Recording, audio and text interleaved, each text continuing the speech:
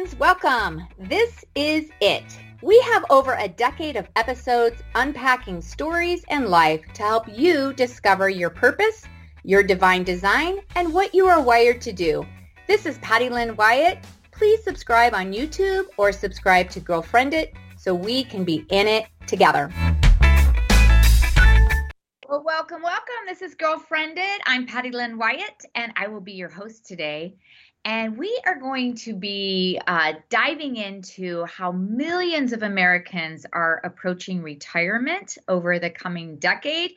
We have the baby boomers. We actually even have the Gen Xers that are exiting work now, especially now since COVID has taken place.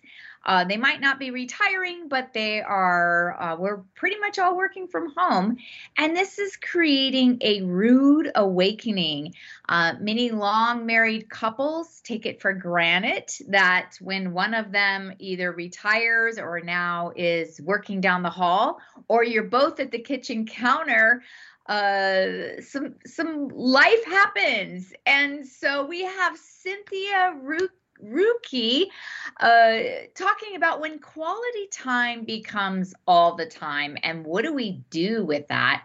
How do we make room for each other? Cynthia is a speaker. She's an author of more than 30 books.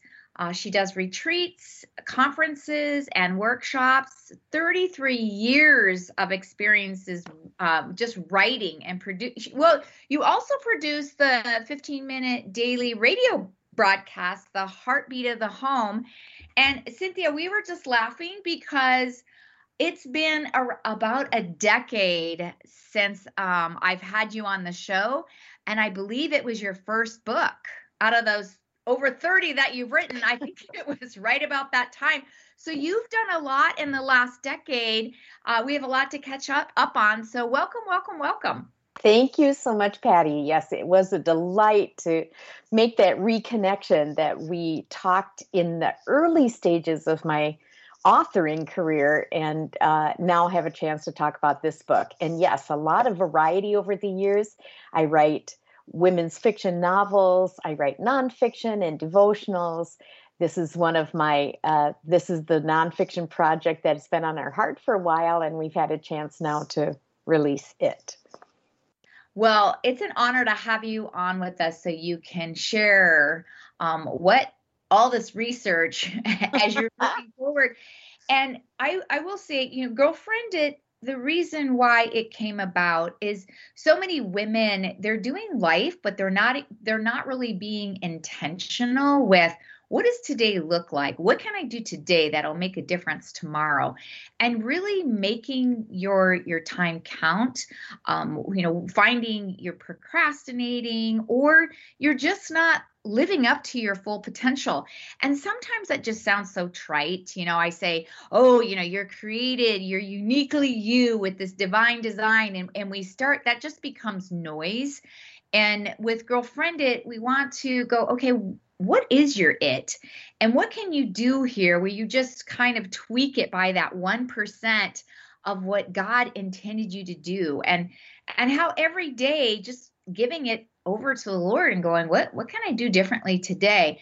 And now we've added, as a wife, without trying to sound sexist here, you set the tone for your household. You're doing so much with creating this space that's just cool for people to come into and safe. And you're doing it for your kids and for your spouse. And sometimes we even have more than just our kids and our spouse that are in our home.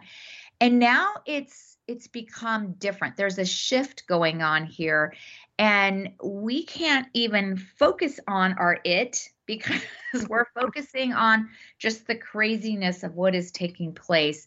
So with all that said, what happened in your life that you realized, there's a need out here, and I'm going to partner up with another author, and we are going to put pen on paper and put some tips down. So tell us a little bit about what your divine design and how you got to this point in writing this book. It's very interesting that the whole concept of girlfriend it has been at the heart of the book itself, because Becky and I were friends and we're both authors. We were writing a lot of novels, not necessarily together, but had a couple of novella collections that we'd worked on together. We knew we loved writing together, but more than that, we were each other's safe place to discuss what was going on in our lives. And when a lot of togetherness in the household would sometimes cause a little pinch point or a rub point or downright chaos, we were each other's listening board, sounding board. Mm-hmm. And often we're the person, and this is what made Becky, for me, Becky Melby, a strong and safe sounding board, which was we had covenanted a long time ago that we would be able to be honest with each other, but we would always want to point each other back to God and what God said.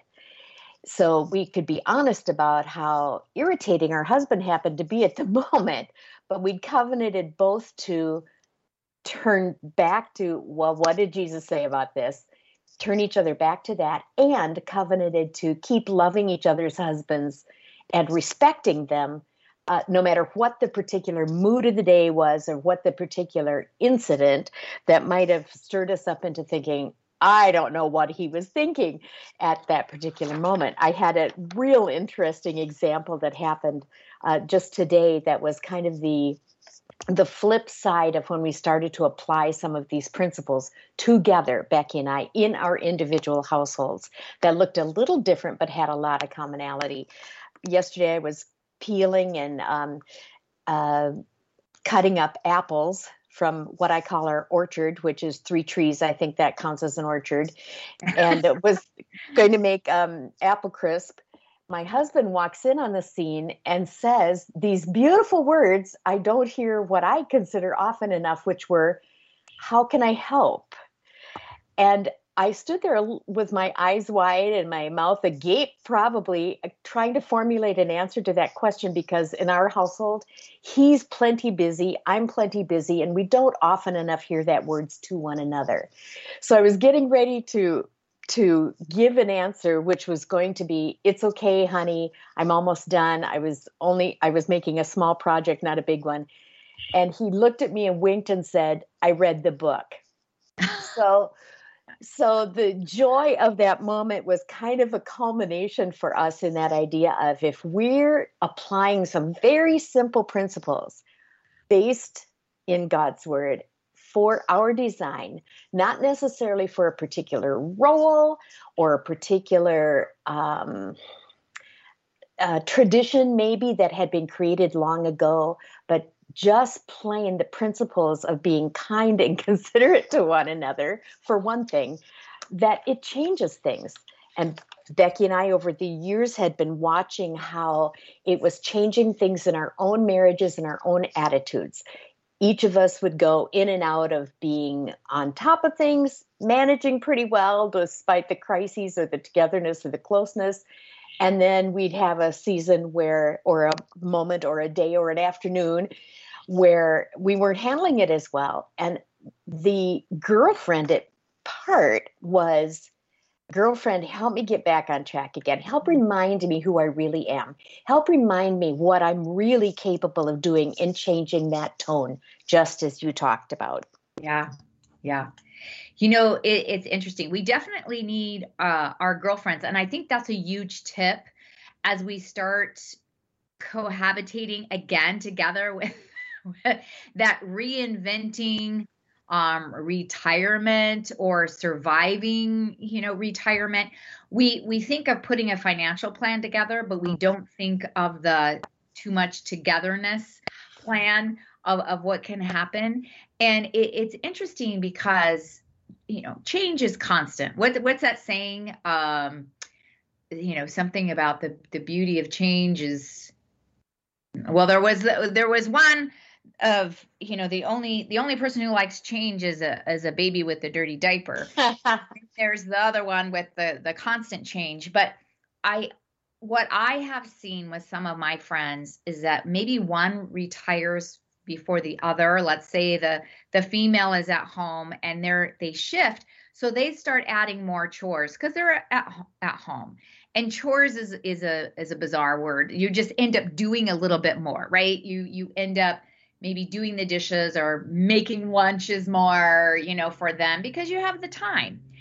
And there's this shift that a friend was just sharing with me. And now her husband's getting ready, has like 6 more months. And she goes, I wonder if it's going to go back to when we both worked and it was more of that equal, you did this, I did that, but now I'm doing more, that shift. And you really have to learn to express yourself and say, this shift that took place, I love doing that because I'm here and I'm available.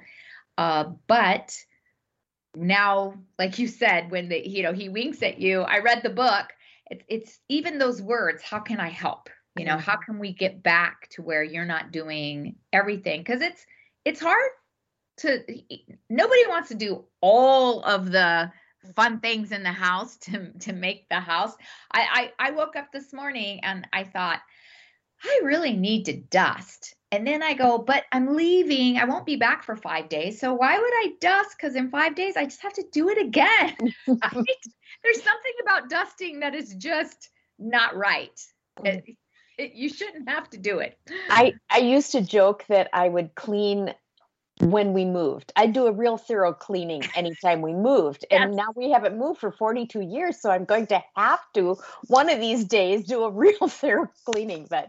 But yes, you're right. There's so much of it where everything shifts. It isn't just my career has changed. Yeah. When retirement comes, or when my career has changed when I'm working from home, or when we decide we're going to run a business from home. No matter what our age is, it's far more than just the career that changes. It's the atmosphere. It's I'm doing projects, whether they are some kind of work project or it's just something I'm interested in, with another presence in the home. And in some ways, it's almost like without being intentional, we're looking over each other's shoulders. We come to that place where we're kind of wondering, where are you going? What are you doing? And rather than having that be, I care about you, so I want to know where it comes across more like someone's watching my every move. Yeah. That's a part of this that sometimes can be a challenge as well. We might be fighting over who needs the Zoom this hour, if we're both wanting to participate in something like that. Who needs the office chair, and who's going to be out in the family room or doing their work, or all those things are added to this idea that it's not just, oh yay, we get to be together more, but we're together, and now everything we face has a togetherness factor to it. So whether I choose to load the dishwasher now or choose to load it later, somebody's observing the choice I'm making. Simple and complex decisions and choices like that. So it's something that can't be taken just for granted that it's all going to work out somehow. If we're not intentional, and if we're not looking at it also with a sense of humor, it's real easy to kind of collapse into some bad relationship habits at a time like that, when there's either a forced togetherness or it's a natural part of our life cycle. Yes. Well, we want to do that happily ever after. That's what everything is focused on. When we can retire together and we can live happily ever after. And all of a sudden it's unhappily ever after because of exactly what you're saying. And it's interesting. My husband, we have been working out of our homes for a couple of decades now. I can't even remember. So this isn't new for us, for a lot of my friends that are now moving into that, that moxie of life. And so we have our rhythm down, because that's what it is. It's like you said, all of a sudden you feel like somebody is looking over your shoulder, and there's just certain habits that they get into, and you have the same, dirty little secrets as well of your bad habits.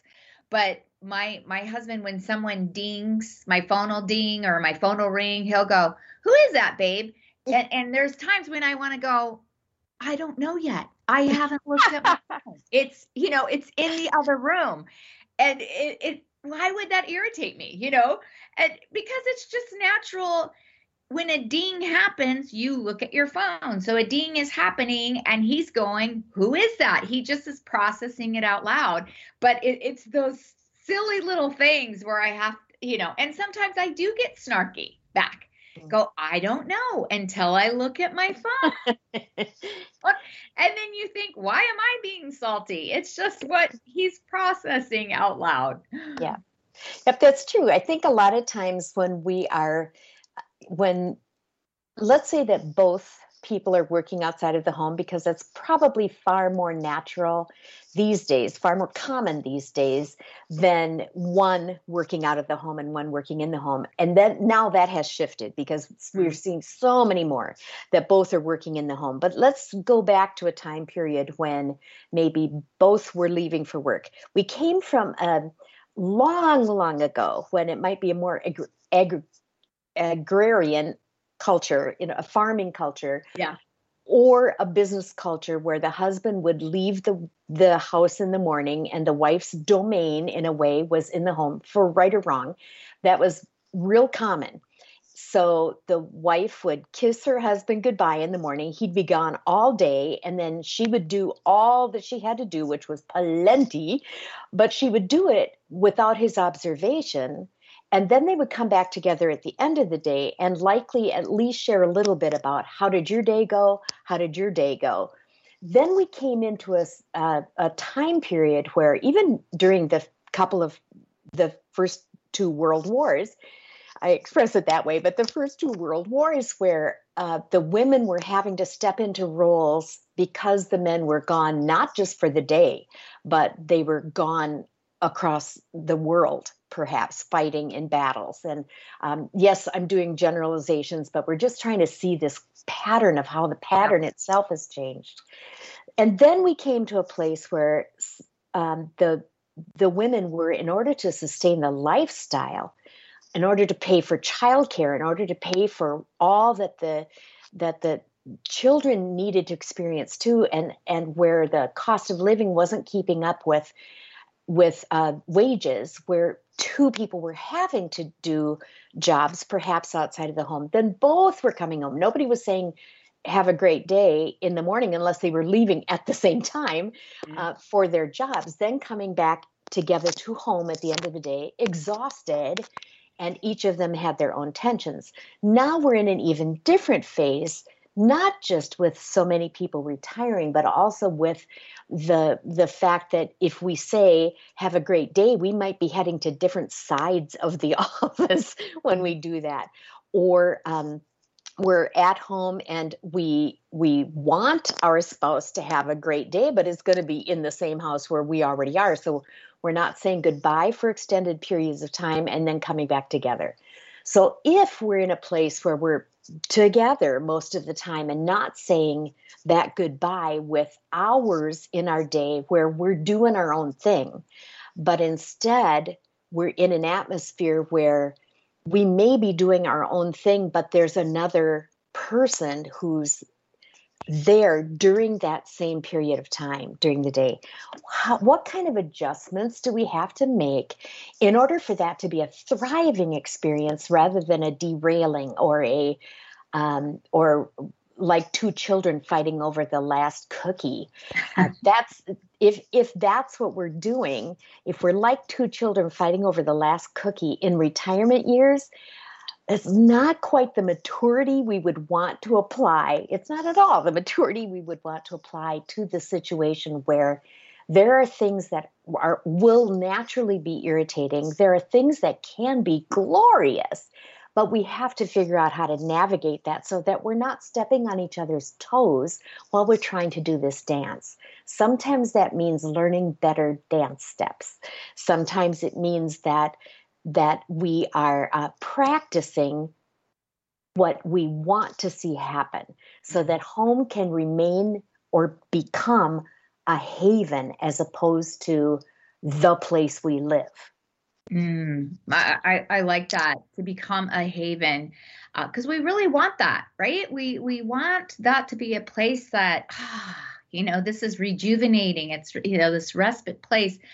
It's interesting when you said fighting over the cookie. I think of a story of a woman at the airport, and she had just went to the little stores there along the way to get to her gate, and had bought a package of cookies, and she couldn't wait. Her flight had been delayed, and she was just going to read her book, open up her cookies, and enjoy the people watching.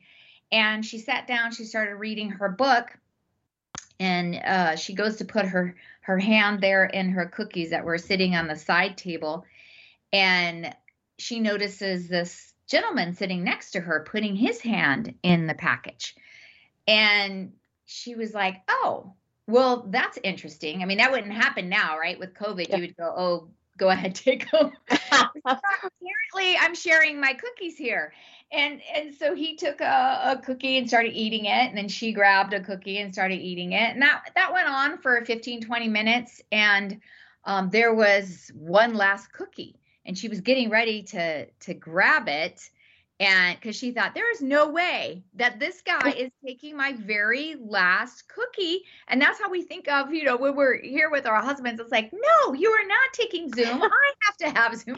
And she goes in and she grabs that cookie, and he just kind of smiled at her, and she, takes it and wads it up, the end of the wrapper there. And she gets on her flight, and she's still just playing this in her head, this negative narrative of, how dare this guy just feel free to have access to my bag of cookies? And she gets all settled in her seat, and the plane's getting ready to take off, and she goes and grabs her lip gloss, and she realizes her bag of cookies is Oh no. I just love that story because it's so true. Like, this gentleman was so kind and so generous and was like, yes, take the last cookie. And he's smiling at her. And it's like, if we could all just be a little bit more that way, with that approach to life of, yes, there, what's mine is yours. Take the cookie. Take the cookie. And sometimes us, right? It's our mindset. Yeah. Sometimes that last cookie is the last nerve. You can't take my last nerve. You can't have it. And sometimes that's just because of natural stressors in life too, or the way we handle things, and our personalities are different. Yeah. It's really rare for a husband and a wife to both share a real similar personality. Oftentimes, just by nature, we are drawn to someone who might have strengths that are not our own, which likely means they have weaknesses that are not our own. So, and my husband and I joke too that together we make one pretty good person, one pretty good human being, as long as we're together. But I think one of the reasons you had asked a little bit ago, the motivation kind of that got Becky and got me thinking about writing this book. Part of it was because what we were going through ourselves, but part of it was what we were hearing from others, that there were so many people that were expressing, I really love him. I have to stress this. I really love my mate. But right now, he's just there all the time. Initially, it actually came from a plot point in a novel that I had written where there was a woman who was really struggling she had lost her job just at the point where she'd raised her kids. She was finally going to be able to step into this career. She knew she had maybe 20 more years to really invest in this career. Her husband had retired early because he wanted to do nothing with the rest of his life. She was the opposite. But just soon after she started her dream job then, as a teacher, the school board decided that the arts and music programs at this private school were going to have to go away. So she was in this mess of, now she's coming home to a household and has lost her dream job. So how is she going to manage this? Her counselor had suggested that she join this hat club. He's home all the time. She thought it was a book club, and it turned out it was a group of women, girlfriends, who were learning how to share tips and tricks that would help them navigate this season, respecting and honoring their husbands, not grabbing for that last cookie, but finding ways that they could navigate this in a very positive way. So that was part of the inspiration in the spark too. And we heard from so many others around us who were saying, he's home all the time. And that phrase just kept coming up. So our goal then in writing the book was to address that and those people. We're finding now as the book has just been released that so many are saying, I need this book in my hands, but I don't think I can wait the 3 days for it to arrive in the mail. Can you help me? So we know there's a need and we're hoping we can address it. Yeah, it's like there might be a murder here, not a divorce. Could you please get that book? Which is interesting. And we are going to have you on again for another episode, Cynthia. But I would love to hear just a couple of tips for those that can't wait those 3 days or 3 weeks to get their hand on the book. What would be just some tips, some everyday tips right now if I am looking at my husband going, I love you dearly, but I really don't like you right now? I think part of it is we have to remind ourselves often. One tip is in that moment when we have that thought, reminding ourselves, who is he really? Is he really the ogre my mind is assuming he is at the moment? Or is he really a good man? And if we come back to that, nope, he's really a good man, that helps. Another is to start to look at how many verses in the Bible directly affect this kind of concept. What if I applied the be kind to one another to my marriage relationship? Not just everybody else who is around me, not just my neighbor. He is my neighbor now, although he's living in my domain, quote unquote, my domain. So there are a billion tips, most of which we haven't discovered yet. But that's just a couple of ways that have started that process for us in readjusting our thinking, rearranging our attitudes. Awesome. Well, thank you for those tips, Cynthia, and thank you for being on the show. We'll talk to you next time. Tips for Life. Find us on Facebook at Girlfriend It. Hit subscribe to iTunes or TogiNet.com.